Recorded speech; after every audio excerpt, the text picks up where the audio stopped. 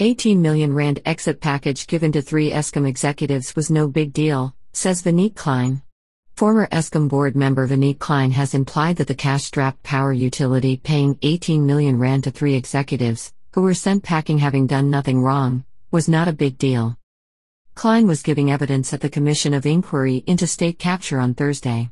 Her evidence was centered on the controversial departure from the power utility of 3 top executives in 2015. The executives, CEO, Tshediso Matona, Director of Finance Tsholofelo Molefe and Group Capital Head Dan Marokane, were suspended in March 2015 by the then Zola Tsotsi-led board.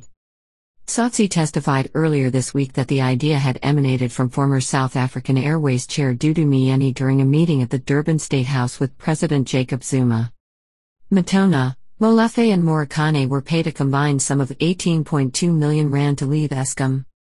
Asked on Thursday why the board opted for exit settlements instead of reinstating the executives, Klein said 18.2 million rand was not a big deal, much to the surprise of Commission Chair Deputy Chief Justice Raymond Zondo.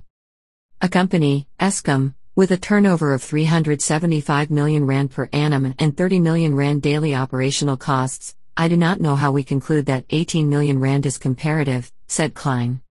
We were on a burning platform. We were sitting with no money and there was pandemonium.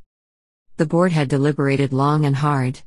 I was convinced by the chair, Tsotsi. He told us as the board that the presence of the executives could hamper the inquiry, said Klein. I absolutely supported the inquiry. The chairperson Mr Tsotsi gave us reasons why he believed the suspensions should happen. Asked what her opinion was on the matter and if she put it across at the meeting that took the resolutions, Klein said, "When a board has made a decision, then you go out and execute on what the board had agreed. I had agreed that I support the suspensions." The suspension of the executives influenced Eskom's investment rating downgrade.